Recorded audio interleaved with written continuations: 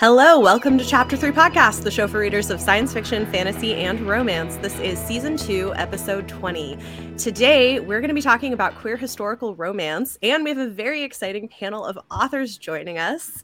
We're very, very pleased. We have Adriana Herrera, who's a return guest, USA Today bestselling author who was born and raised in the Caribbean, but for the last 15 years has let her job and her spouse take her all over the world.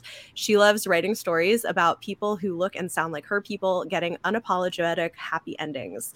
When she's not dreaming up love stories, planning logistically complex vacations with her family, or hunting for discount Broadway tickets, she's a trauma therapist in New York City working with survivors of domestic and sexual violence. And her latest book is Caribbean Heiress in Paris, which is amazing. Then we also have Erica Ridley, a New York Times and USA Today bestselling author of witty, feel-good historical romance novels. When not reading or writing romances, Erica can be found riding camels in Africa, ziplining through rainforests in Costa Rica, or getting hopelessly lost in the middle of Budapest.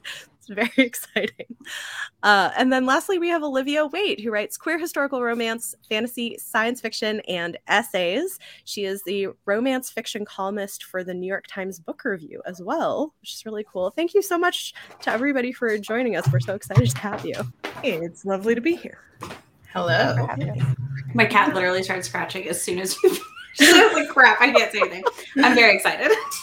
We got you all to come join us. Yes. So kind of to start off easy, we thought we'd go around and ask you all to introduce your most recent or closest releasing book, whichever makes the most sense to listeners. And then also recommend a favorite queer film, bonus points if it's historical. And we can... Do you want me to start and then we'll loop back to you, Bethany? Okay. You want to just if you recommend something. So we'll give you time to think. So I'm another host, Izzy. I'm also a romance booktuber and talk a lot about romance books. Queer historical film, when we were talking about this prepping questions, I don't have historical, but it's Rocky Picture Horror Show. Because I feel like that was the first movie I saw that just like had tons of queer characters, and like young me was like, oh, that's a thing that like, you know, I would see out and about, but like I didn't like ever think about it in my film. So I feel like it's a weird one, but I was just like, you know, this movie is weird. It's definitely queer. I think that was a lot of people's first. Like that was definitely one of the first queer movies that I ever saw as a high school teen, I think. Oh wow. Yeah, Clue I probably would say is in that vein of things that felt gay, but I didn't know that's what I was feeling. Oh. Yeah. Yeah. Yeah, I can see that. I've never thought of that before. But that's not my pick. Okay. Okay. Well, so one that I thought that I saw recently finally is Colette, which was really great. And it was interesting because I didn't know she was an actual French author, and her life is so interesting. And it was a great film. And then I went and like read one of her books after. I think, and this is one thing too that we'll get into more, is I do think it's interesting starting to see how many queer people did live in history that just haven't been talked about for a long time. I actually stumbled over this recently because, like, you know, I haven't gotten to Colette yet, but I'm reading Proust right now. There are lesbians. Like, everybody talks about Proust being queer, and it's like, okay, yeah, but here's some lesbians talking about how much easier it is to be lesbians now that her dad is dead and isn't there to surveil them the whole time. Wow. And this is presented as, oh, those evil, semi-murderous, her dad would be rolling in his grave kind of stuff. And I'm like, I mean, this seems fine. Like, but nobody ever mentioned them. And we're like sitting there in their parlor with them as they're like making out. And I'm like, this is literature. Why does nobody ever mention this? Wow. I mean, I always say it's like, it's not an FBI file. I think it's just like there was a general consciousness that it wasn't there. And now that's not the case. Like our consciousness evolved into knowing that it's, I'm reading right now, not talking about things that I had like heard about but not read. I watched Gentleman Jack on HBO, which is the story about Anne Ridley, who was like openly gay, living in the 1830s, and she kept a extremely detailed journal of her life, like every single encounter that she had with a person, whether it was a lover or not. She like documented in this, like I think it's like 6 million words. And now I'm reading kind of like the companion book to the series. And it's, I mean, they got married. They got married in a church in like 1832. Oh my gosh. And Wild. and yeah, and when she met her, she was like, she will be my wife. Like, it's not even like She will be my secret lover that I will see and talk and code about. She was like, she's going to be my wife. Wow. My mom, so cool. My super Catholic mom is actually watching that show right now and really enjoying it. And I'm just like, wow, like this is not she's phenomenal. And it's kind of like obnoxious, but the actress that plays the role is phenomenal. That's amazing. This isn't historical, but I did just watch Fire Island recently. And I want to watch that. It's super cute. It's just super fun. It's a good time all around.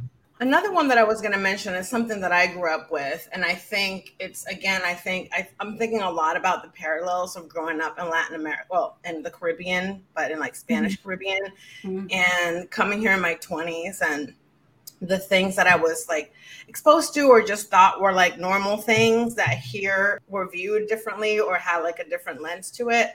But like I grew up watching Pedro Almodovar films in the movie theater. Like Pedro Almodovar was a huge creator in the 80s. Everybody, and his films were like organically gay. Like it wasn't like it was like a little thing that he threw in there. Like he was exploring the gamut of sexuality, gender expression, everything you could imagine in the 80s. And he was like he was scandalous, of course, but he was like well-regarded and really respected in the Spanish-speaking world. And I think, you know, he became more popular here, like more like in the late 90s, early 2000s, and then really big with Volver, which was the movie that Penelope Cruz was nominated for an Oscar. But he was huge. And I remember going to the movie theater with my mom, like in the 80s, to go see like Tacones Lejanos, which is like basically about like a trans woman. It's about a man who falls in love with a trans woman. So it's just like, I think that piece is like also what's like been interesting about writing these books now, these historicals, that lens, because I think it's just like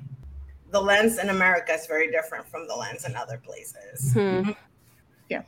Almodovar was my first queer film that I saw in the movie theater as well. Absolutely. And his oeuvre is huge. Like he's a very prolific creator. Yeah. It's interesting because we do overly focus on like the US, and I think it's always interesting to hear like, oh, other places it's not like this always. It's like my favorite thing. And I think time has like a huge thing to do with that as well. I mean, I grew up as a huge nerd sneaking my mom's Greek mythology textbooks. And turns out there's queer content all over those stories. Like, and it's just very casual. It's like all of in love with them. Nobody's fussed about it. And so that was really formative for me growing up, was just like, oh yeah, this is a possibility. And then slowly realize, oh, they don't like that like now. Like we're gonna hide it now. Yeah, so much like the lens, right? Yeah. And we like to have this idea that history is a unidirectional march toward progress, and that's a lie. Not true. No. Yeah. So we wanted to talk because it's interesting. In the last few years, we've noticed there's been a lot of growth in traditionally published queer romances, including historicals, that feels different. And so we're curious, what has been your experience with that? And also what inspired you to start writing queer books? Because I know there's a mix of like how late in careers that started. Erica.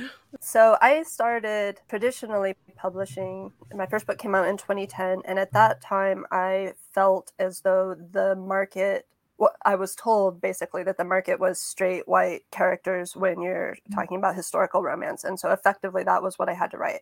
And I had other friends who were big names who were told just to their face that they couldn't write anything other than that. So I definitely felt that pressure. Later, I went indie and was able to branch out a little bit on my own, obviously because of self-publishing, but it's weird, the programming that gets in your head, because even as a bisexual person who consumes queer media, it took a while for me to kind of remember like, oh yeah, now I don't need anybody's permission. I can do what I want now. And so now I'm hybrid, and I still almost can't believe it that now I'm allowed to write the kinds of stories that I want to write. I can have a diverse cast. I'm writing queer stories. I'm writing, non-white protagonists and, things that I couldn't do before. And I really do feel like, although there is a long way left to go, obviously, I do feel like turned a corner, like in a way that, because obviously queer material has always existed, but wasn't maybe as welcome by the mainstream before. And I feel just delighted by all the people that I see. You know, you guys, I've read both of your books and a bunch of other authors I could name. I'm just so glad to see it all over my Instagram feed and see it in actual bookstores. And definitely the market's changed, and it's such an exciting time to feel enabled, not just, oh, I self-publish, I can do what I want, but also as the wider market. Yeah, it's amazing. For once to go next is fine. I could jump off of that. Yeah. Like I started the same time as Erica. I started writing professionally in 2010. And I didn't come out as bisexual until I was 35. It was a long journey for me, involving a lot of like internalized biphobia. Basically, like when I was a kid, I worried I was a lesbian. I got my first crush on a boy, went, whew, guess I'm straight, and just never revisited the question. Until I read my first romance with a bisexual heroine, and I went, oh, yeah. No, so it took me a while. I was like a few books, like 6 or 7 books deep into publishing when I started thinking, I need to find more queer historicals, and I just wasn't finding one that scratched the itch for me. And then I started writing one, and then I sold that one and 2 more. And it was really exciting. And at the time, there was this idea that especially sapphic books wouldn't sell. That by then people knew MM was big business, you know, kind of in the MM section. Like it was very much like a separate market in many ways. And then in the same summer, Alyssa Cole's first queer Black contemporary came out. From Avon, and my first sapphic historical came out, and Red, White, and Royal Blue came out in like the space of like 4 months. Yeah. It was a big summer. It was a big summer. And then the summer after that, which was last summer, I was able to do an entire summer romance column for the New York Times with 6 queer books and 1 straight one. And I'm like, I am spoiled for choice. This is different. This is like, I was really excited. Like when my first book came out, I'm like, oh, I'm helping. This is going to be like, it felt new and it felt exciting. And then to see a year later, no, this and all of those other books and Red, White, and Royal Blue really did like kind of land like a wrecking ball. But it helps. Like people are taking those chances now because they see that the support is there. We're like starting to branch out more. Like that support is starting to reach other corners. Like Adriana's upcoming Paris historical and Erica Ridley, your Perks of Loving a Wallflower. Like all of those are possible now. And it's so, I'm just so thrilled about it. I'm still kind of stunned, but very excited. Yeah. I mean, I think same. I think I benefited from people like Erica and Olivia that had to like wait for years before they could write it. Because I wrote, my first book came out in 2019 around that same time. I think my book came out like 3 weeks before Red, White, and Royal Blue, or 3 weeks after something. I can't remember. But I wrote just contemporary queer romance because that was like the place where I could like get away with writing. I was like all the double whammies. Like, well, I want to write it queer, but I want to write it, you know, Spanish speaking, Black people who are immigrants. So it was like, okay, you have to like take it in steps. So I would have loved to have written an historical, because historical is what I came into romance to write. But even in 2016, it was like, well, there's no market for that. Like there's literally like no, they couldn't even envision an idea of a historical, not only with, you know, brown people who spoke Spanish, but also in Europe and also gay.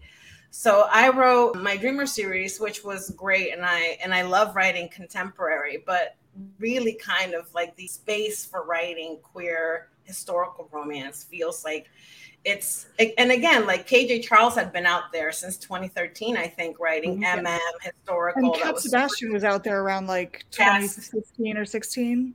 Yes. And I think even with Cat Sebastian and then like Alexis Hall also, like I feel like that was like kind of like a space opened. And then, you know, I think the market itself like broke in terms of like being able to like accept or like envision stories that were, and honestly, I feel like Bridgerton even benefited me because even though the books themselves don't have people of color in them, I think the market or like the audiences could like envision now, had a visual for a world in historical where brown people could just be. Yeah. No, that totally makes sense to see it on screen. It feels like one of those moments where it's like, if you've been trying for this kind of thing, it feels like insufficient, but it's a lot of people's like entry point. And then those people are going to like take it even farther and then come back and look at it the way we look at Rocky Horror, where they're like, oh, that's not quite as progressive as we remember it being. There's a lot of problems here, actually, but also like there's a reason why we respond to it. And I feel like Bridgerton's going to do that for like a generation.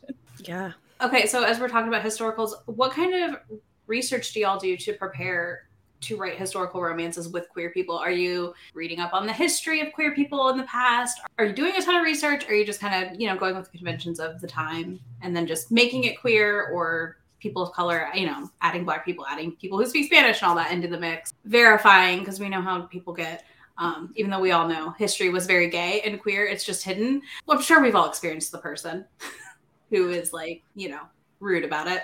I intentionally set my books in Paris. Well, because I got lucky that I found this article saying that there was like 5,500 Latin people in Paris in 1889. And like a lot of them were Dominican. So it was like, I'm going to set it here. But also Paris was, in the Belle Epoque, was like a huge gay scene. Like Montmartre was like, there were like multiple lesbian bars that were operated by women. They were for women. Gay women were having a fantastic time in the 1880s and 1890s in Paris. So to me, it was just like, I'm setting it here. I have a ton of reference material that I can go to and sources from that. Not only was it not illegal for women to have sex with other women, the authorities like were not penalizing it. They were just like wanting to make sure everybody was like paying their dues to the city. So it was not at all any kind of thing where like I couldn't have like a woman with money, gay, and having lovers and like just being fine. So to me, that was part of it. But yes, I do a lot of research. I do a lot of research because I have no books to reference romances that I can go to even explore like any reference to how a woman from the Afro-Caribbean would be written. There are none. And because I do want to make sure that I present the history, because again, to me, growing up in the Dominican Republic, and I'm sure like I know, Erica, you live in Costa Rica, like me walking down the capital of the Dominican Republic in Santo Domingo, all I see is the history. Like the entire colonial area of Santo Domingo is buildings that have been there since the 1500s, which were built by people in Europe, and there were ships coming back and forth since then. So to me, the history's there. No one has to tell me that happened. To me, it's just like presenting it to the wider world that may or may not have that awareness. I think to riff on that a little bit, contemporaneously, like famously the two women known as the Ladies of Llangollen moved to North Wales in order to be together and escape forced marriages to men. They ended up becoming famous all throughout Britain. They opened up their home to people like William Wordsworth, Lord Byron, Percy Shelley, Duke of Wellington. So it's not like it was this big secret, right? So I think it's a lot like you were saying. The history is there. I love to research it and find like these examples, because then I can use my imagination on top of it. I can say, well, these people were living it. They were doing it. Like my stories are totally plausible. It's not what you're currently seeing on the shelves, but there's absolutely nothing to indicate that this kind of love story couldn't happen. Yeah. Yep. That's great. That's one of my favorite things about doing historical research is the parts that are so much weirder than you expect. I was poking around to do a Hamilton fanfic once, and this is my favorite story about historical accuracy. And I realized, okay, well, Hamilton is set at the same time as my other favorite Broadway musical, The Scarlet Pimpernel. And I'm like, wouldn't it be fun to like write a story that connected those two? I thought, well, wait a minute. Angelica Schuyler goes to London right around the time the Pimpernel would have been active. Suppose they meet at a ballroom. She has somebody who needs rescuing. She gets the Pimpernel to do it. And I'm like, who would need rescuing? And I'm like, wait a minute, where's Lafayette at the time? And so I'm poking around all the archives. And sure enough, Lafayette, during this time period, had been captured and was in an Austrian prison for being a revolutionary. And as I'm like, okay, which prison? Let's figure out.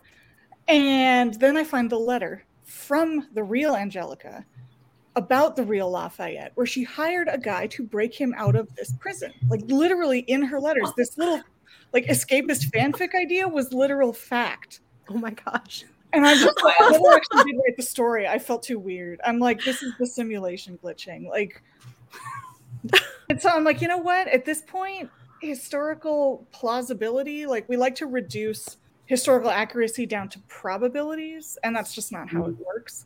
So if it was physically, financially, and chronologically possible, odds are somebody was doing it. We just don't have the actual receipts. Yeah, and we know that the people that get to write the history have sanitized everything, because if they hadn't, then we would know that the Greeks were gay as F. Yeah. Mm-hmm. Yeah. And then like would have known it from the go. Yeah. The way that colonial history, like the Spanish, like destroyed all of the like actual written histories of the peoples that they were like enslaving. It was There's like colonization. Yeah. Sucks. Speaking of Ledger-Ann, I know I was at the thing for the launch for your Caribbean Heirs in Paris, and you were talking about, I don't remember who it was, but somebody who was doing some wild stuff in Paris, somebody's wife or something. I'm trying to remember what it was. You were like talking about like at parties. I gotta think. Was it like somebody who would like come in like nude or something like that? I'm trying to. Oh yes. So at the palace, so the house where the American embassy is now, and has been there. This building has been the embassy for the U.S. since like the 1880s. This palace belonged to Napoleon's sister, and back in the day, she would host parties where she would like simulate like she was Cleopatra, and she would like come out in this like bed that would be like carried by like 4 men that she brought from Morocco, and they would be like oiled up and in like loincloths, and they would like bring her out in the nude for her like when she would come out of the party. And this was like so wild. Just something that happened all the time in Paris back during Napoleon times. And so I was trying to figure out a way to like have some kind of event at this embassy so I could tell this anecdote in the first book. I couldn't pull it off in the first book, but I'm pretty confident I can get it for the second book. Yes. I can't wait to read that. I was like, it left an impression. I was like, that is the wildest story. Yeah. They're a subtle family, the Bonapartes. Right. Really low key. Yeah. I love it. Okay, so we have some like specific questions for each of you as well. Erica, in Perks of Loving a Wallflower, you play a little bit with gender identity with these really fun characters, which I loved that. And I'm curious, how did you navigate writing that in a historical context with like gender stuff? I don't know if there was any research that went into that or like how you kind of approached. Yeah, so it was kind of a mix. I find it difficult to get a lot of firsthand research on specifically being non-binary in the Regency era. So that was more, kind of modern sensibilities to a certain degree, and try to imagine like what that would have been like in Regency times. As someone who is not non-binary, it was important to me to have a sensitivity reader who was, to kind of help me ensure that I didn't unintentionally make a misstep. I never want to cause anyone any kind of offense or discomfort or hurt or anything reading one of my books. So I wanted to make it as respectful and accurate as possible for that aspect, but also within the framework of they wouldn't have had those words at the time. Tommy couldn't come out and say, I prefer they, them pronouns, because that wasn't the thing that was going to happen. And so it is kind of a fine line. I've gotten some feedback on both sides from people that were upset with me because I didn't do they, them, for example, but I felt, I had to make some calls as an author, towing that line between who are we now and what would have been realistic at that time. Yeah, that's tricky. That is tricky. And I feel like if you do it too, then you get the person screaming at you for historical accuracy, and you're like, yeah, I can't win without one. You gotta pick one. Right. Olivia, what inspired you to talk so heavily about women's work and its value, specifically in your Feminine Pursuit series? Because like for me, that hit home really hard in like a delightful way. Some of it was that I've always been like a crafter. I've always done knitting and crochet, and then I've been branching out into other fiber arts lately. And I've read a lot on like, we talk a lot about housework, but we don't really talk a lot about historical housework. And a lot of that was what we would now consider crafty. Things like sewing clothes for a family, decorating cushions, which sounds super decorative and fancy to us because we can go to a store and buy that cushion. But if you couldn't, decorating the house wasn't mere frippery. It was something that actually made a house comfortable and homey and specific. And it did take a lot of time, and it is a lot of work. And also, I moved into a building that had these big paintings of close-up embroidery. Like there was this lantern, and it was embroidered, and the stitches were huge, so you could see how all of the different colors interplayed. And I was fascinated by these, and I hadn't done any embroidery or cross stitch since I was younger. And then I started to notice that every single historical heroine I read for like a year hated embroidery, and it became this mark of like, she's a heroine because she's impatient with embroidery. And like it's rejection of femininity. And I'm like, well, I reject traditional femininity, but I really like embroidery. It's great to do while you're binge watching something. It keeps your hands busy, and then you make a thing. So I started doing these little miniature embroideries and researching. And I'm like, I'm going to write a heroine who likes embroidery. And then I had this whole scholar widow idea that started as an MF years ago. And it was going to be like a virgin hero. And then when I wanted to write the Sapphic historical, I was like, well, this is perfect. I need to switch it from classics to astronomy, obviously, because women were much more into astronomy than they were allowed into classics. But it just kind of snowballed. And then it became this whole... And I thought, well, of course, the widow would be great at embroidery, and she spent all this time on board ship where there's nothing to do. So it just kind of ended up everything kind of matching, which is honestly one of the things I love about doing things like knitting and craft work, is when you take all these disparate materials and weave or tie them together in ways that they become something new and something exciting. I'm a crafter, so I was just like, oh, I love this. I feel seen. I felt very seen in that moment. I was like, oh, yeah, everybody thinks it's weird. I like to embroider and cross stitch. Like, it's not. It's fine. It's really soothing. Like, it's just really peaceful. It is. Adriana, you you've talked a little bit about this, that you started out writing contemporaries, and interested in the transition to historical romance. What has that transition been like for you? And also going forward, I'm excited. I mean, we do want to hear too about plans, but I know you've got like 2 more books coming, I think, in this series. And then do you have other things that you're wanting to do in historical as well? All right. Yes. So the transition was interesting because part of it too was I read a lot of historical romance, but I had not been able to read one, for example, with a woman from the Dominican Republic who was coming to Europe to sell her rum, right? So I had to kind of like make my own way there. And again, really for me, part of it was really having to make myself hold on to my lens in how I write. I write a lot about what it's like to be a person in a brown body in this world. And so I had to hold, like, again, and like even the language that we use, that is used in historical, like I love it, but I had to like put my own lens over it so that it could feel like it was my voice. And that took me a while. I wrote this book 3 times, which was not fun. But I had to, like, the first one ended up being like a referendum on colonialism, which was really important things. I said a lot of important things, but they were not fun, sexy, or hot and it wasn't what I wanted, right? I wanted to write a rompy historical, like the ones I love to read. I wanted ballrooms. I wanted the dresses. I wanted the things that I find delicious and that really hit those pleasure points for me when I read a historical romance. And I also had to kind of like maintain that piece of like Lusalana was a Black woman in a world that, like, you know, is challenging for women like her.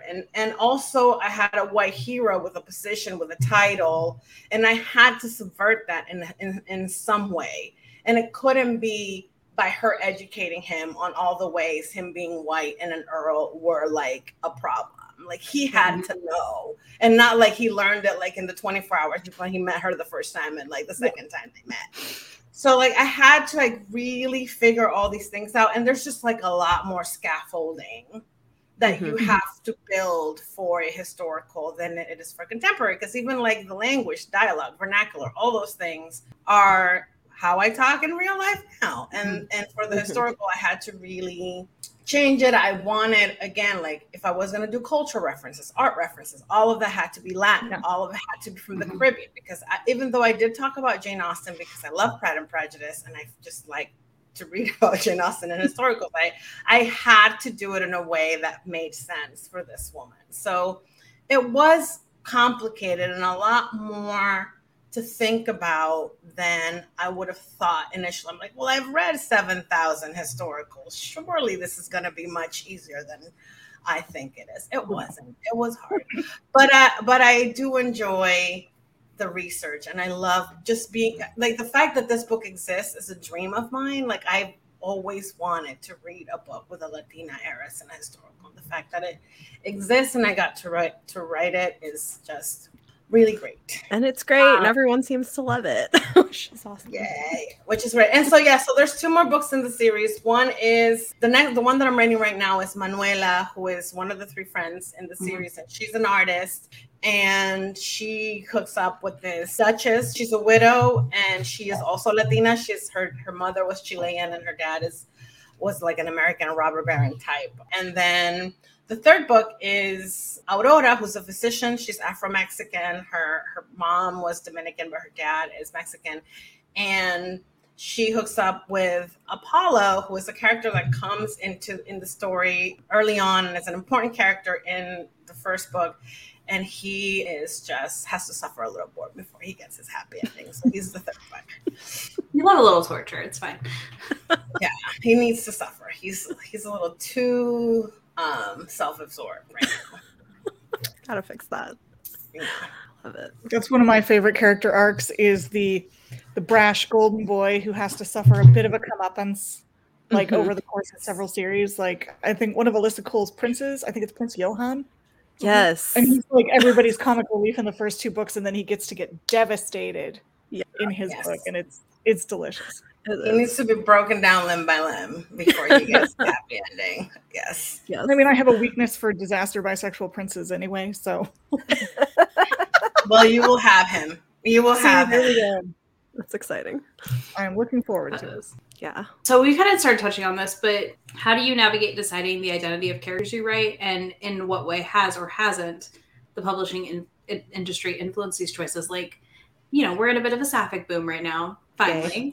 I'm very excited about it. Look, I like my MM books. Don't get me wrong, but like, I have been dying for more sapphic books, and I'm finally like, oh my gosh, there's another one. Like, every month I'm like, there's 2 more. Come here, let me read you all. For me, in my case, the series I'm working on right now, The Wild Winchesters, it was very important featuring a diverse cast of characters from the very beginning, because I went into this and I thought, well, if I'm ever going to go back to traditional publishing, like, I want to do it on my terms. I want queer characters, I want Black characters, people all different abledness, and like, I want the real world, people that are like me. I want to show this on the page, and it was important to me, for them not just to be heroes and heroines, but to have a true happily ever after, which to me isn't just they find someone to fall in love with, but also like this sense of home and belonging, and that it's ongoing. You get to see, the continuing adventures of Tommy and Philippa or whatever, like through the course of the story. So that was something that I very purposefully set out to do from the very beginning, and set up this kind of construct. And when I turned that in, not all of that was in I sold this series like basically on, I don't know, I think it was like 1 scene or something like that. So it really did not illustrate what I had in mind. And so then when I turned in the first book, the Duke Heist, I was nervous, and I told my agent, I'm like, are they going to tell me no? Now that they see where I'm going with this, what's going to happen? Am I going to be, because I had heard all the horror stories from other friends who were not able to tell, and I hear it all the time. Like this past month, another friend of mine, but for the semi-renaissance that we appear to be in, like, it's definitely not across the board. But luckily I have been given free reign to kind of explore all the different aspects that I previously had not been able to do it from the traditional publishing way. So it's very exciting. That's great. It is exciting. Yeah, and your next book, which I will ask you about too, is it's exciting. You've got like 2 Black characters, and so far I haven't gotten far into it yet, but I've started it, and it's really fun so far. Oh, thank you. And it's so exciting. I haven't seen that. There's early copies out in the wild now, but mail takes forever to get to Costa Rica, and so for a lot of different reasons, like I haven't gotten my hands on it yet. I have an e-arc of it, but I haven't actually. I don't have a physical copy yet, but so far it's fun. I cannot wait. It's so exciting to see a live cover shoot of a Black hero and heroine for a Regency romance. Like, it just doesn't happen, and so I'm just so excited. And it's not the only one in this series, so there will be more. Just so glad to be part of that. It's like wild that it's 2022 and like we feel like we're breaking ground with things, but at the same time, it's just so wonderful. When I saw your cover the first time, I literally like ran and showed it to my partner. I was like, look at this. This is Regency. He, of course, doesn't know what that means, but I was like, it's like in the really early 1800s. It's like, that's amazing. It's amazing. Awesome. I remember my first time seeing a Cat Sebastian cover, and I thought, oh, that's clever. This person's like actually like yanked the Avon font for their book, and they're like, Olivia, it's an Avon book, and I'm like, you're kidding me. And it was a huge revelation. And so now I'm getting greedy. I want all the time periods. Because one thing that queer publishing and indie publishing is really good at is multiple time periods. I mean, you've got KJ Charles and Cat Sebastian doing multiple other time periods, and you've got like Alexis Hall doing some that go back to like the 1980s. There's a lot of 20s stuff out there. There's E.E. Ottoman's mid-century stuff. And I just want I want to push that out mainstream wise as well. I want more Belle Epoque. I'm actually like, there's a reason I'm reading Proust right now, and I want to get in like some of that good Paris action because it is such a queer mecca at the time. It really was the gayest. Yeah, I want the 20s and the 50s. I've got one right now in 1961 New York that I'm pitching around. I want space futures. I want all of it. So that's kind of where my focus is. I just think we deserve it all. We do. Yeah, it needs to happen. Absolutely. So exciting. Okay, so in the interest of time, because there's so much we could talk about, but we'd love to hear, number one, anything you're working on, something getting published soon or recently that you want to share. And if you have like any specific queer historical books that you love that you think people should go and read. Well, my big current project is actually the New York Times column. They've just made it monthly. So I get to do this every month now, which is super exciting. Hey, that's amazing. Fewer hard decisions about what to feature, which is the hardest part. But so that's been keeping me pretty busy. I have a couple of other things coming down the pipeline, but nothing I can talk about. Okay. And as for things that people should read, I'm going to go right back to E.E. Ottoman's again, because The Companion was so refreshing. It's such a beautiful, quiet respite of a romance. Trans polytriad in mid-century upstate New York. And there's food recipes and there's vintage lingerie. And it's just so gorgeously sexy and comforting. It's a perfect book. It is absolutely stunning. That sounds amazing. I think I just reread this. I might just recommend this. This KJ Charles, the Will Darling series. It's set in like right after World War I, and it's a bookseller that hooks up with like an aristocrat who's actually a spy, and there's like a lot of shenanigans. KJ Charles can do a plot line like nobody's business. Like the tightness of those books, like how she just like does that. It's like honestly magic. The setting is fantastic. Clappers and speakeasies, really, really fun.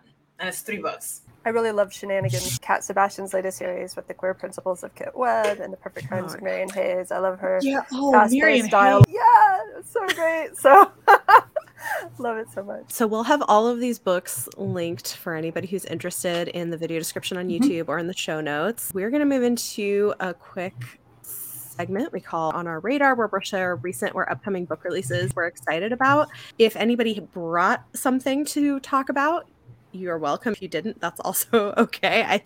Either way. The books for today's episode that I and Izzy will be talking about are going to be released between July 12th and July 25th, 2022, but guest recommendations could be anything recent or upcoming. But if you enjoy the podcast, we'd appreciate if you take a moment to rate and review us so we can continue to reach more listeners. And if you're interested in getting early access to episodes, as well as exclusive bonus content with every episode, consider supporting us on Patreon. Huge thanks to all of our supporting patrons, including our world-expanding patrons, Trina and Sarah. You make what we do possible, so thank you. And there's like everything is coming out in early July, basically. So it's a very busy month, and I don't know when that happened. It's a very busy month. So I'll mention one that I read and really loved is What Moves the Dead by T. Kingfisher. It's a novella retelling of the fall of the House of Usher, and it's really good. It has a non-binary main character. And it's like if you liked Mexican Gothic, you should definitely read this. It's really excellent.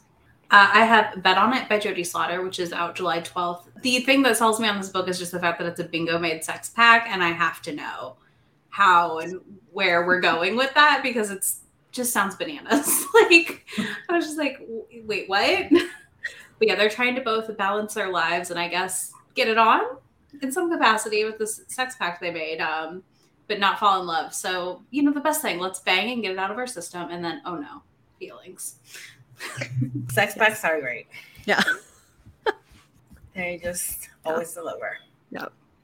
Did anybody bring anything that they wanted to share or not? You don't have to, but I've got the one that I'm really excited about is an upcoming trans retelling of the Achilles story, and it's called Wrath Goddess Thing by Maya Dean, and it looks phenomenal. it does. Like, really good. wow. It So- looks really good. I mean, A+ perfect title could not be better. Agreed. Yes. Another one that looks fun is August Kitco and the Mechas from Space by Alex White. This has a queer romance in space with an army of giant robot AIs threatening to devastate Earth and a virtuoso pianist who becomes humanity's last hope. So, sounds like it'll be fun. All right. My next one is on July 26th. It's After Hours on Milagro Street. I feel like I'm saying it wrong every single time. By Angelina Lopez. This is about like a kind of a buttoned up type professor person and a bartender and their romance. And she promised it bangs on TikTok.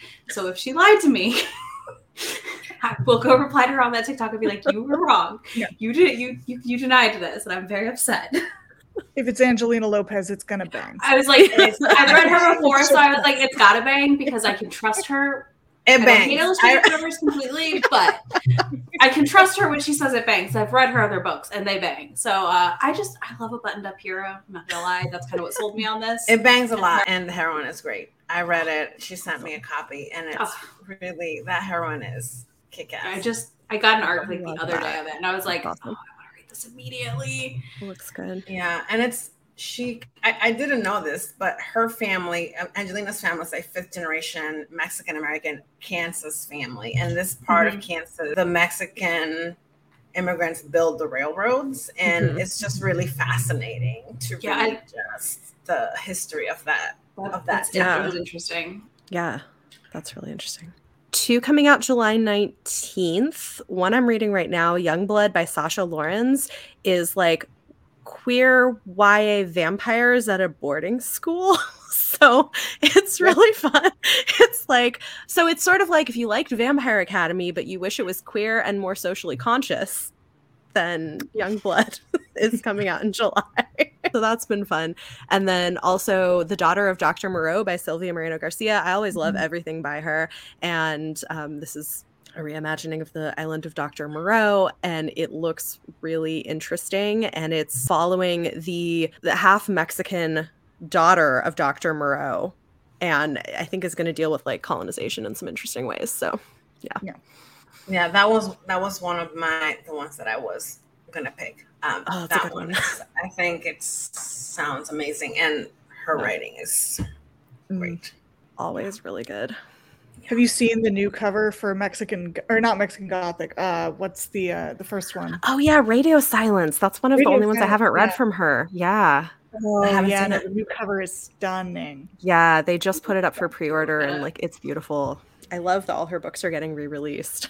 Yes. It's awesome. Oh, there's also Kelly Robson's High Times in the Low Parliament, which is getting pitched as a lesbian fantasy stoner comedy, and I'm so pumped. Like, could not be more.